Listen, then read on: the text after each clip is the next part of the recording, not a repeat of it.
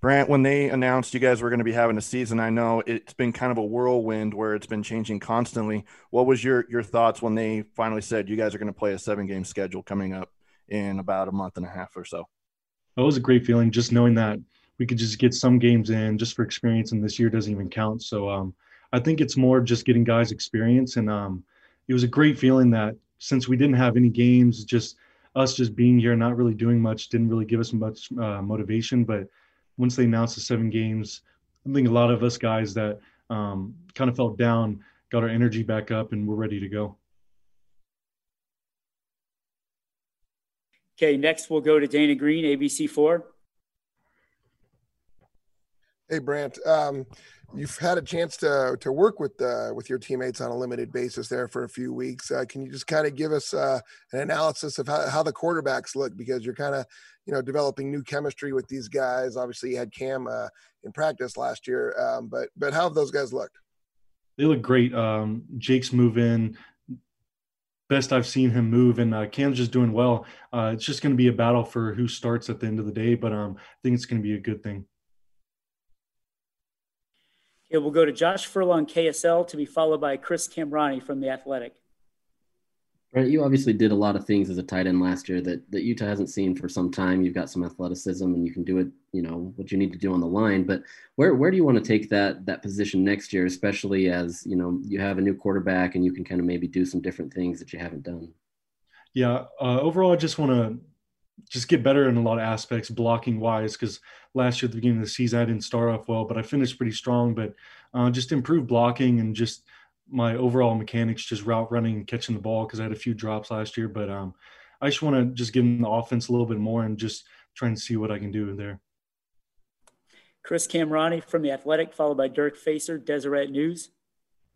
Brant, how do you expect this year's offense to be different from last year's? I don't really expect to be much different. We don't have Zach, but we still have a lot of good running backs. So I don't think it's going to be much different. We still have the same scheme. Still have a lot of guys coming back. So I just don't really expect it to change much.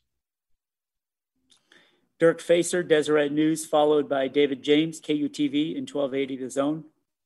Kind of along the same lines, could you just talk about the fact that you guys are getting a new quarterback, a new starting running back, new left tackle?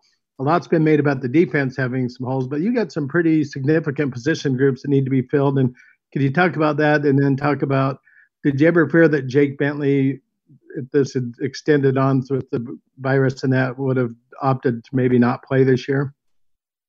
No, I don't think so. Just a guy like him, he's a competitor, so I don't think he was even thinking about opting out. And as far as the tackling, our running backs have a lot of good amount of experience, but I just don't expect them to be really delayed. They're really good, and anybody that's coming in at tackle is going to be great. So I just don't expect to be much of a challenge. It's just trying to get some of the guys that don't have much experience more experience. And do you think you made up for a lot of this lost ground during this weird time? Somewhat. We just haven't got to hit really much, but I think getting in the film room really helped a lot of guys just get the scheme down, and the guys that don't really know much of the playbook just help them get that intact before the season starts. It really helps that. Thank you. David James, followed by Mike Sorensen, Deseret News. So how much film have you watched? Were you a film junkie before? Are you sick of it now? Have you gotten into it? Do you watch other college and NFL games because you've seen all of your own stuff? How does that work? Since that seems, according to Kyle, that's been what you guys have spent a lot of time on. Yeah, just getting in the film room as much as possible, just learning different schemes and just learning how we can get an advantage over somebody else. And been watching a lot of college football because we haven't really been playing much. So it's great to just watch and see the different types of players and just see what they're doing and see what works and trying to implement it into my game also. Mike Sorensen, followed by Dana Green, ABC4. Yeah. How hard has it been for you to stay healthy and avoid the virus this summer? And just how confident are you that your team can stay healthy and play a whole season coming up? Hasn't been really hard. Just doing what the team doctors say and trainers, and just socially distance and wear a mask and just do the things we really need to do. It kind of helps that class is mostly online, so we're not really having to interact with a lot of people, go on campus, just really the guys around the facility. And we get tested often, so there's really no chance of us getting in. And if a guy does get it, then it's maybe just like one guy. It's not much. Dana Green, ABC4. Brant, it's such an advantage to play in front of 50,000 screaming fans at Rice Eccles. You're a guy that seems like that feeds off the energy of the crowd. I mean, you've seen it on TV, but what do you think it's going to be like playing in empty stadiums?